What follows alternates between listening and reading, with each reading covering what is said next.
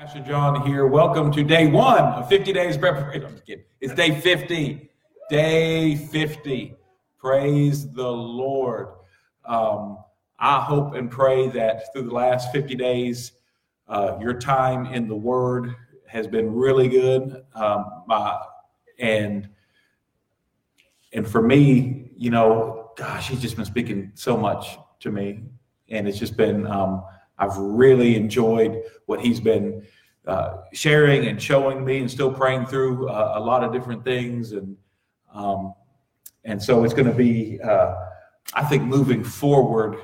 I know that from Passover to Pentecost, we're stepping into some harvest. I truly believe that in a number of different things. In a number of different things, we're stepping into harvest. And I'll save this little sermon thought for after Pentecost, but he's been speaking stuff to me about how to grow and mature and continue to grow and be able to balance, sowing and maturing and developing and cultivating, and then also reaping. And that those three dimensions of our life will never stop in the kingdom of God. Everything in the kingdom of God is about sowing and reaping. And so knowing how to, or sowing, cultivating, and reaping. And so knowing how to continually do those, and in some areas of our life we'll be sowing, and others will be cultivating, and others will be reaping. And that harvest, I believe we're going to have a harvest of souls. I believe we've already seen some harvest in some marriages. There's probably 4 that I'm thinking of right now that have literally come back from hell. And God is redeeming them and restoring them, and it'll be their story to tell when it's their time to tell it. Because every harvest that comes in whatever season, every harvest that comes in that harvest is seed to sow again. So when you say harvest is, in one sense, you say, well, harvest is the finish line. Well, actually, harvest is like the starting line. Because from the harvest, you decipher the seed that needs to be sown. And we're praying and I don't want to force people. I know your pastor can pick people out and say, hey, come up here and say stuff. And I put people on the spot. I'm trying to get better about that. But I want to invite people to share their testimonies from the harvest that they've received, like some of these marriages I was talking about. We're going to invite them that when they're ready to share part of the story. And what will happen is that seed will go out to other people that are feeling that in a dry place, and you're going to invest seed into that ground so that what God did in their life can be done in someone else's life. And so all the way around, we want to see harvest. And I believe that harvest will be coming. And I believe God is going to give us wisdom to manage the harvest and know what's to eat and know what's to sow, know what our bread is and know what our seed is. And so anyways, even though it's 50 days, we're on our 50th day, and we're going to talk about prayer tonight, and we're going to actually spend some time praying on this last 50th day. There's so much we could pray for, but I just believe that the harvest, I just want you to know this in your heart, that the harvest is not a day. It's not like, it's the 50th day, or this Sunday is Pentecost Sunday. And so it's like, oh, it's here and it's gone. I want you to see it more like you're stepping into a season. And the Lord's going to, work all these things out for good and connect them together so that we all come up in our ability to walk in seed time and harvest, our ability to walk as harvesters. But as you're a harvester, you're also, knowing how to sow and knowing how to do all that kind of stuff. It's just the whole process, and trusting the Lord to bring the increase. We don't have to bring the increase. We reap the increase, but the Lord brings the increase. And that's why we need to let him be the one leading us, because we want to be able to sow and reap with increase in between in every area of our life, that our children and our children's children know God better than we did. And so that's the kind of stuff that we want, to see. And so tonight, open your Bible to Acts chapter 10. We'll pray and we'll get started. And I just want to encourage you right now just to pray with me. Let's just pray and just begin to agree with the Lord. Father, we just give you thanks, God. We thank you for just your goodness. We thank you that as we have obeyed your voice, that you are not only preparing us, but we are prepared for the season of harvest, that you have given us everything we need, God, to reap, to put in the sickle and reap everything that you have designed and desired for us to reap. I thank you, God, that you have given us your desires. You have given us your heartbeat so that we know that we're not asking amiss. We're not asking according to self-centeredness. We're asking according to your will. And that's our confidence, God. Our confidence is in you, and we have faith in you. And we thank you, Lord, that between the amen and the there it is, that there's going to be growth, and you're going to teach us how to put in the sickle and how to reap, God. And I thank you for a harvest in every area, God. I thank you for a harvest of godly marriages. I thank you for a harvest of godly relationships, of people doing it according to your word, a purity, God. We thank you for a purity that is returned not only to marriages, but also to the relationships of those wanting to be married, God. We thank you that they will do it your way, and they won't be distracted to a different way. And I thank you, Lord, in the area of finances, God, that families, that they will experience the jubilee of the Lord, and there will be a harvest, God, of things that just from jubilee, a debt-free power, God, over their life, that you will give them wisdom, God. We just thank you, Lord, and we bless your name. And we thank you for healing, Father. We pray for just healing. We pray for the gifts of healing to be released, and we desire those gifts to be released in your body to bring healing and life to people. And Father, we just pray that a harvest, God, of just for business in this region, business that has a focus on building people up and supplying things to the community and being a resource. And so, Lord, we thank you for that. We thank you that corrupt capitalism will be removed, and kingdom capitalism with generosity as its purpose will replace it. And we thank you, Lord, for creative ideas that people will receive, and you'll teach them how to sow those ideas. You'll teach them how to cultivate those ideas and how to reap from those ideas. And we just thank you, Lord. We thank you, God. We thank you for the churches over our region, God, that every church that calls your name, and Lord, that you will grow them and you will strengthen them and you will empower them to hear you clearly. And Father, I thank you. We're in competition with no one. I thank you that we are serving you together. And I just thank you for a great harvest in our region, that the lost would come to know you. And those who know you but have been wounded and have been led astray, God, would come back, God. They would come back. They would return, God, and you remove the shame and you remove the awkwardness and you remove the guilt, Lord, and let it be white as snow, Lord. And we just thank you for it, God. We thank you, God.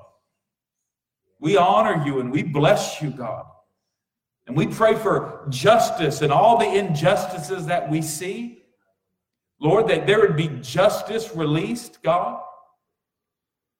And that you would just bring balance so that all people of all color and just of all people would be honored. And Lord, that we would live in a nation and a people that know how to honor people, even when they disagree with them.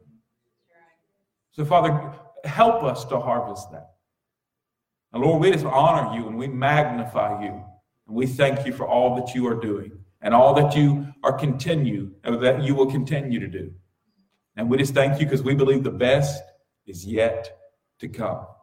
In Jesus' name, amen. Well, that was a pretty long opening prayer. So open your Bible to Acts chapter 10. I'm going to give y'all a chance, just in case any Bible readers are in the house. What jumped out to you in Acts chapter 10? What things jumped out to you? Raise your hand, get my attention, and let me know what things jumped out to you. Yes. Just that both Cornelius and Peter were both praying when they heard from God, and very clearly heard from God what they were to do and obeyed. Yeah, so she said when you read Acts 10, you see the story with Cornelius and Peter. They both were praying. So prayer kind of activated this. And I kind of jotted something down that Acts chapter 10 is about where, and even with Acts chapter 9, with Ananias and Saul, because Saul was praying too. So it's kind of like when prayer meets prayer, it's like, here we go, good stuff. So I thought that was really cool where God navigates that, and he speaks to people who are not just who go pray because there's a court date or pray because there's a problem. They have a lifestyle of prayer. And when you have a lifestyle of prayer, see what happens is if you just pray when there's pressure, if the only time you pray is when there's pressure, you're going to struggle with being able to hear consistently the voice of God. I believe he'll speak to you in those times, but you won't recognize his voice that much because you're so emotionally driven. But when you live a lifestyle of prayer, you position your heart to recognize his voice. And so I just think that's really good. Somebody else? Anybody else have anything from Acts chapter 10? Yes.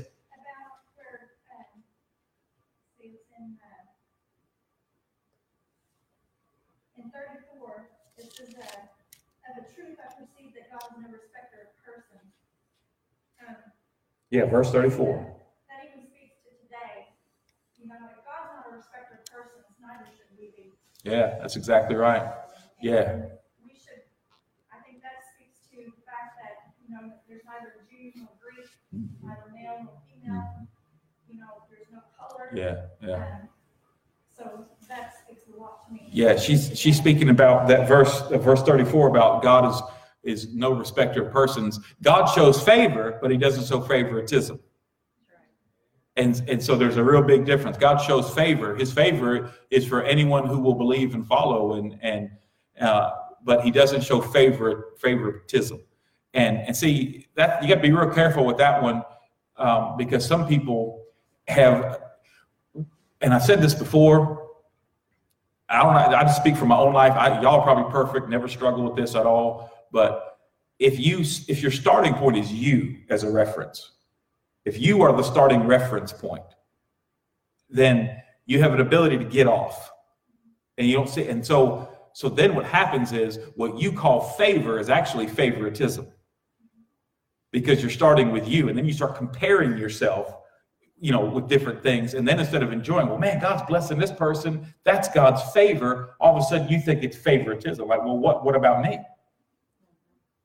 And you're getting in your own way because you're starting with you as a reference point instead of starting with him as a reference point and beginning to say, God, I know that you show no favoritism, God. You just show favor. And I thank you for the favor I see over there. And I thank you for the favor I see over there. And Lord, that just means that favor is on its way to me.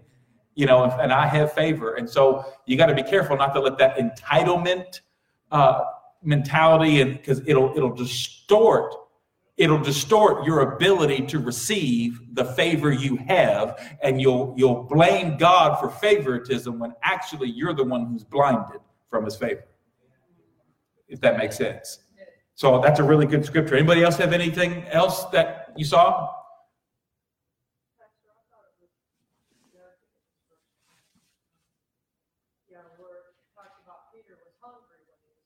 Yeah. What I found so interesting was the division you saw, said slay and eat. And a lot of times I think we dismiss things and we think, well, I'm just thinking that because I'm in the middle of this, or I'm in the, but it said he didn't doubt it. He said the only thing he doubted was what it meant. And so that's good. He recognized the Lord. She's talking about Peter in praying. He was hungry, and because it's lunchtime when he was praying, and the Lord shows him this 3 times, shows him this vision, and he says, slay and eat. And so speaking like real similar to Jesus, when he was fasting and turned the stone into bread, but it's easy in some of those times, she was saying, to kind of discount or disregard what the Spirit of God is saying, because you think, oh, I'm just seeing this because I'm hungry. But the Lord is actually speaking at that time and speaking something very meaningful and stuff. So that's really good. First of all, I've been telling you about these different names and what they mean.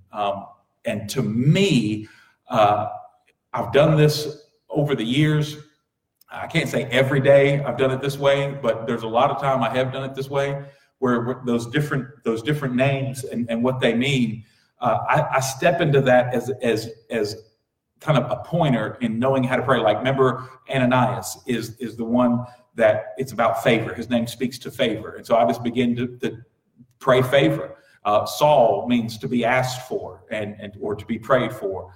And Paul means to be humble as well. All the stuff we talked about last night with Barnabas and everything. And so it just helps me to, I think God uses the word of God supernaturally to paint little pieces of a picture for us to grow us as people of prayer. And tonight's going to be the same thing. So last night we prayed for Sauls to become Pauls. And we need to continue to pray that in our city. Instead of going out and trying to crucify the enemies of God that are standing up against God, what we need to do is pray for them. We need to come against the powers of darkness because that's what our warfare. We don't wrestle against Saul's flesh and blood. We preach to Saul. We love Saul. So if there's things that come into our heart, like you're talking about that favoritism thing, if there's things that come into our heart about,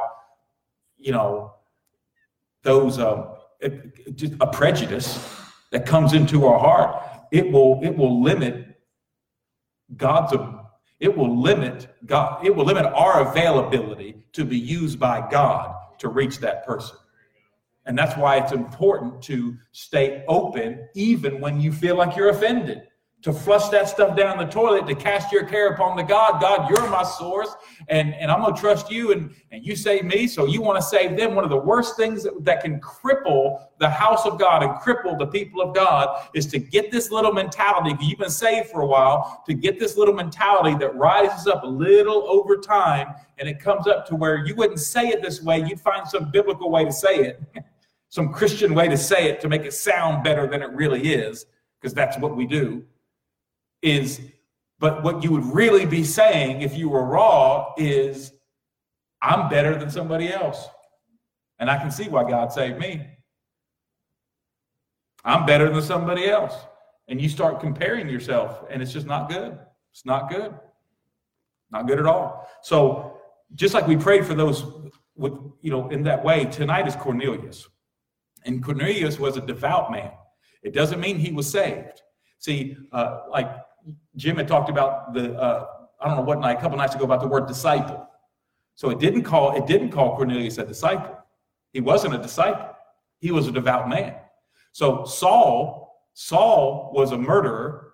He was devout in his religious effort and passion, but he was also passionately wrong in what he was doing. But Saul prayed and all that kind of stuff, but he came against and persecuted the church. He was a persecutor of the church, and we need to pray for Sauls and those who are standing up against the name of God, and we need to pray them into the kingdom. That's what we talked about last night. But Cornelius, there's a bunch of Corneliuses, if that's the way you say it, in the city, and we need to pray Cornelius into the kingdom. But Cornelius is not some drug addict. Cornelius is not an enemy against God. Cornelius is a devout man who is not a disciple because he's not born again. But he has a heart to do good works. He wants to help people, and he even prays to God. But he doesn't have a relationship with God. He's not saved. And here's the thing that might blow your mind.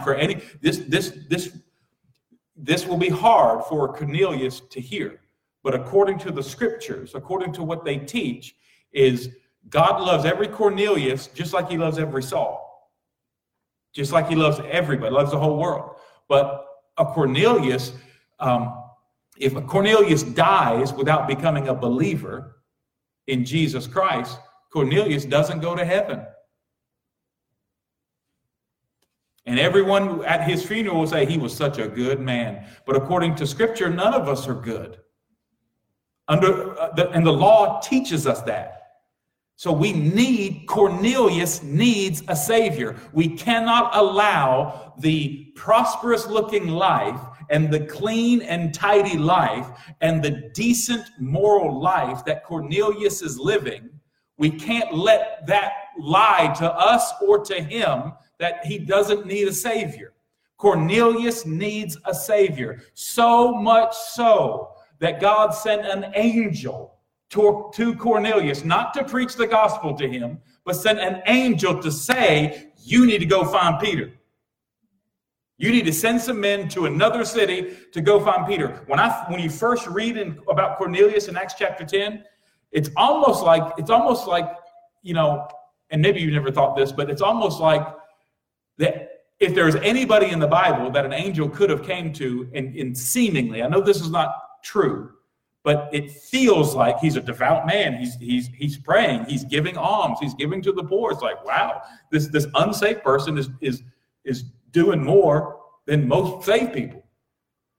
And so it's almost like the angel would have come and said, you know, God has, your giving and your prayers have come up before God as a memorial. Just keep doing what you're doing. You're doing a good job. As a matter of fact, go tell some of those Christians to do it too.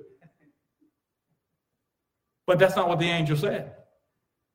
The angel knew the man needs a savior because his good works won't save him. And so God, in this great love, sends an angel for the angel to send him to Peter. And so praying for Cornelius is realizing that as believers in this city, we need to not only pray for the Sauls of the city, we need to pray for the Corneliuses, or however you say that, in this city. That they would recognize they need a savior. And the name Cornelius actually means horn. Like it talks about the horn of the altar. And there's different scriptures in Ezekiel and some places in the Old Testament about the horns that were on the altar. And there's, you know, different meanings to all that. But the horn represents strength. And it talks about in Luke chapter 1 about the horn of salvation. So Cornelius, meaning horn, he needs the strength of salvation because his good works are not strong enough. Even though they might even be stronger than most people in church. Good works never makes you righteous. So Cornelius needs the horn of salvation. And so the angel comes, sends him to Peter, and then Peter has this revelation. So God is preparing Cornelius to receive the gospel, and God is preparing Peter to preach the gospel to Cornelius, who is a Gentile. He's non-Jewish. And so there is prejudice, and this is for some people can be hard to understand, but there is prejudice in the Jewish culture against Gentiles, which should never have been there. Because of their misinterpretation of scripture in the Old Testament, they didn't see themselves as God reached me to reach everybody. They saw it, many of them saw it as God reached me instead of everybody. And when a Christian takes that attitude, it paralyzes your prayer life. Because it's favoritism. And so so God is preparing Peter, showing him this vision that is not a new thing. He's showing them a very old thing, but because they didn't see clearly the old thing, it feels like a new thing. Because Peter's like, even when he sees this vision of the unclean animals, and God makes this statement and says, do not call common what I have cleansed. Don't call common what I have cleansed. And that word common can be a little misleading because, well, what do you mean don't call common? What he's saying is when you are saved, when you are born again, you're no longer common. You're no longer ordinary. You have been made new. You are a new creation in Christ. You go above the line like we talked about. You are a special treasure. You're the apple of his eye. And you are now in covenant relation. You're a child of God, a citizen of the kingdom of God. You are different. You are not who you used to be. And so what God is saying is when you actively pursue in prayer someone to be saved, like a Cornelius, you have to see them by faith in what you're believing for. And God is saying, don't call them common, meaning don't call them polluted. Don't call them defiled. See, sometimes we allow the prejudice of certain sins or certain things in other people's lives. We don't mind it in our life that much.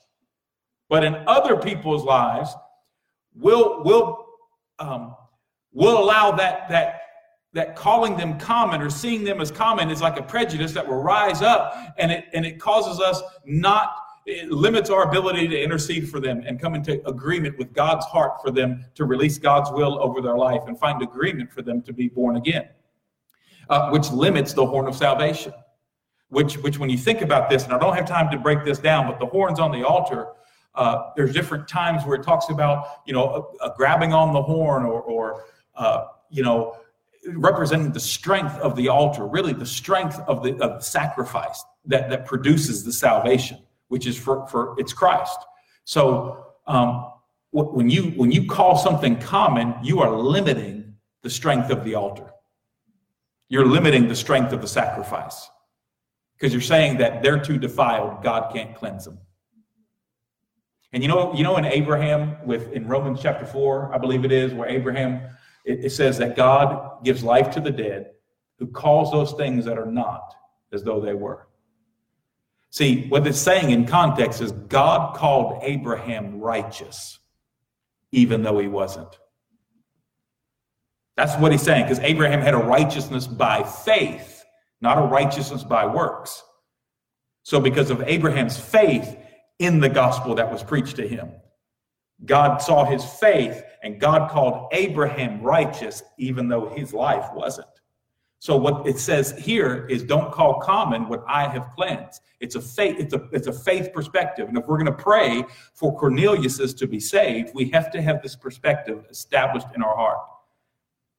That just because somebody has a different skin color, a different gender, a different culture, a different background, that's different. See, different can be scary, but we gotta eliminate that.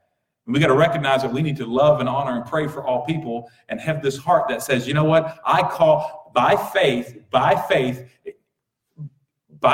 from the Lord's perspective, I'm praying for you knowing that you are not common, you are cleansed.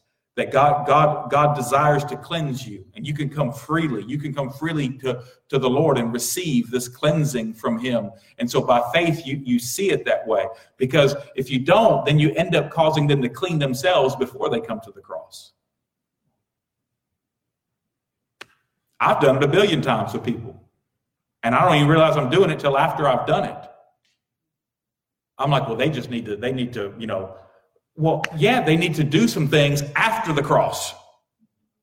And the Spirit of God is going to help them to do it after the cross. And so I can't call them defiled and polluted. And then for me, there's so much in this that you see. The big thing is an angel. I love this. An angel could have preached the gospel to him. An angel could have stood up and preached better than Peter ever could have preached. But God chooses men to preach. And an angel told him, you go to Peter.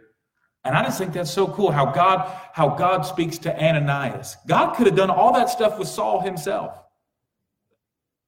God sent an angel and could have done all that stuff with Cornelius himself.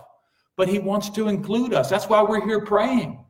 We're here praying because we have a heartbeat that says, God, I want to be used by you. Use me in this. And eliminate stuff that needs to be eliminated in me so you can use me. Because listen, guys, there are not only Sauls in this city, there are Corneliuses in this city that do not realize they need a Savior because they don't have money problems. They don't have physical problems. They don't have health problems. They don't have any major family issues. Their life is good, and they think Jesus has only come to save the people who are in desperate need, whose life is all messed up. And because there's no drama in their life or no need, they have no financial need, no physical need, no healing need, no whatever need. Their kids are okay. Everybody's healthy and good. They think they don't need a Savior. And Cornelius, what you need to know in all the things that are good in your life, what you need to know is you need a Savior just like the crackhead out on the street. We all need a Savior. We all need Jesus to save us because we've been sold into slavery of sin. And we need to pray for the Corneliuses in this city. We need to pray for them because their career is not going to save them. Their education's not going to save them. Their money's not going to save them. Their wisdom is not going to save them. Their political whatever is not going to save them. Their property and their possessions are not going to save them. Their 401k is not going to save them. What's going to save them is the Savior. And he wants to send people to Cornelius. And I love this about this Cornelius, that he was willing and ready to go. And his good possessions did not become an excuse for him to stay in his comfort when Christ was calling him. And then I love this. I cannot skip Acts chapter 10 without Acts 10:38. I mean, that's just like, that's like, if I was ever going to write a rap song, it'd be Acts 10:38. It's just that good.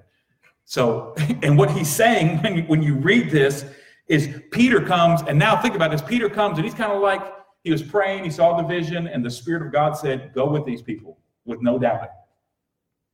Because Peter was about to, and why did the Spirit of God tell him to go with no doubting? Because Peter was about to doubt as he went. But okay, I'll go pray for these people and stuff, but I'm still a little suspicious. And the Spirit of God said, no, you go with no doubting. Imagine if we could enter into prayer tonight with no doubting.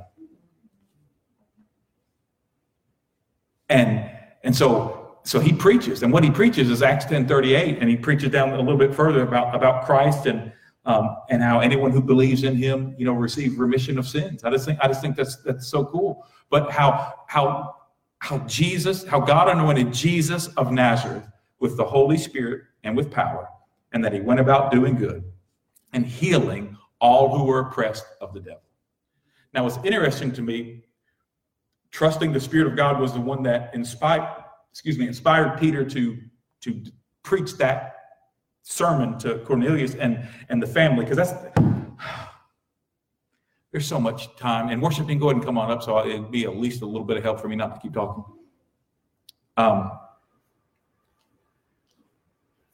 I don't know why he spoke that, but he didn't speak that just to Cornelius, because Cornelius had such an awareness that God was doing something, and the angel probably helped to get his attention. Cornelius got his family and his friends, and he was a centurion or something like that. So he was over soldiers, and so he probably had some of those soldiers there. So Cornelius knew this. It was so cool about Cornelius. See, when you reach out to a Cornelius and they have ears to hear, they will bring other people with them to hear. So you're not just reaching one person, you're reaching everybody in that sphere.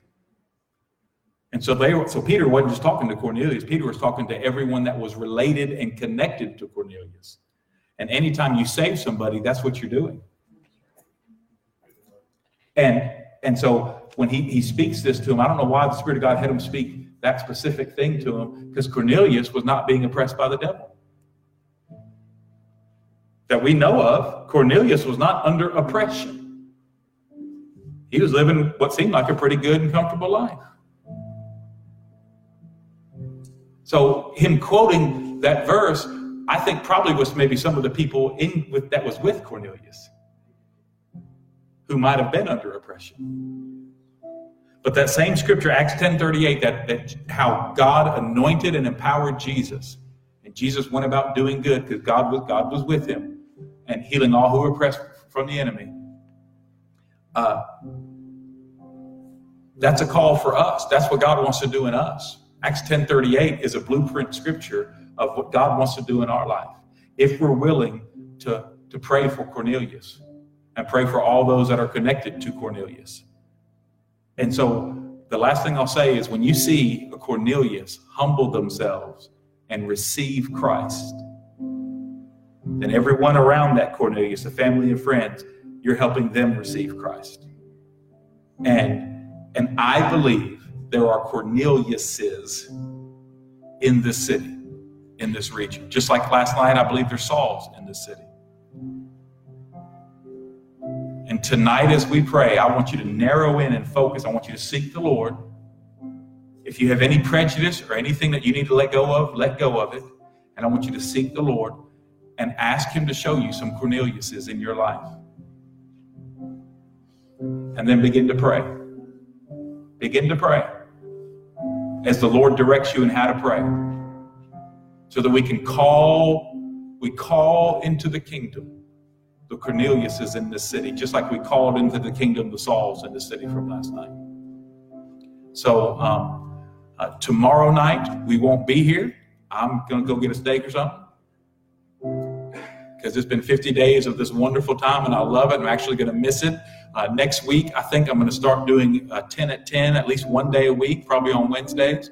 This Sunday, Pentecost Sunday, you can go to our website, faithcenter.tv, register for the service, and we have a 9 a.m., a noon, and a 6 p.m. The 9 a.m. is already filled, so you need to register, you and everyone who's coming with you in your household, and it's going to be an incredible day.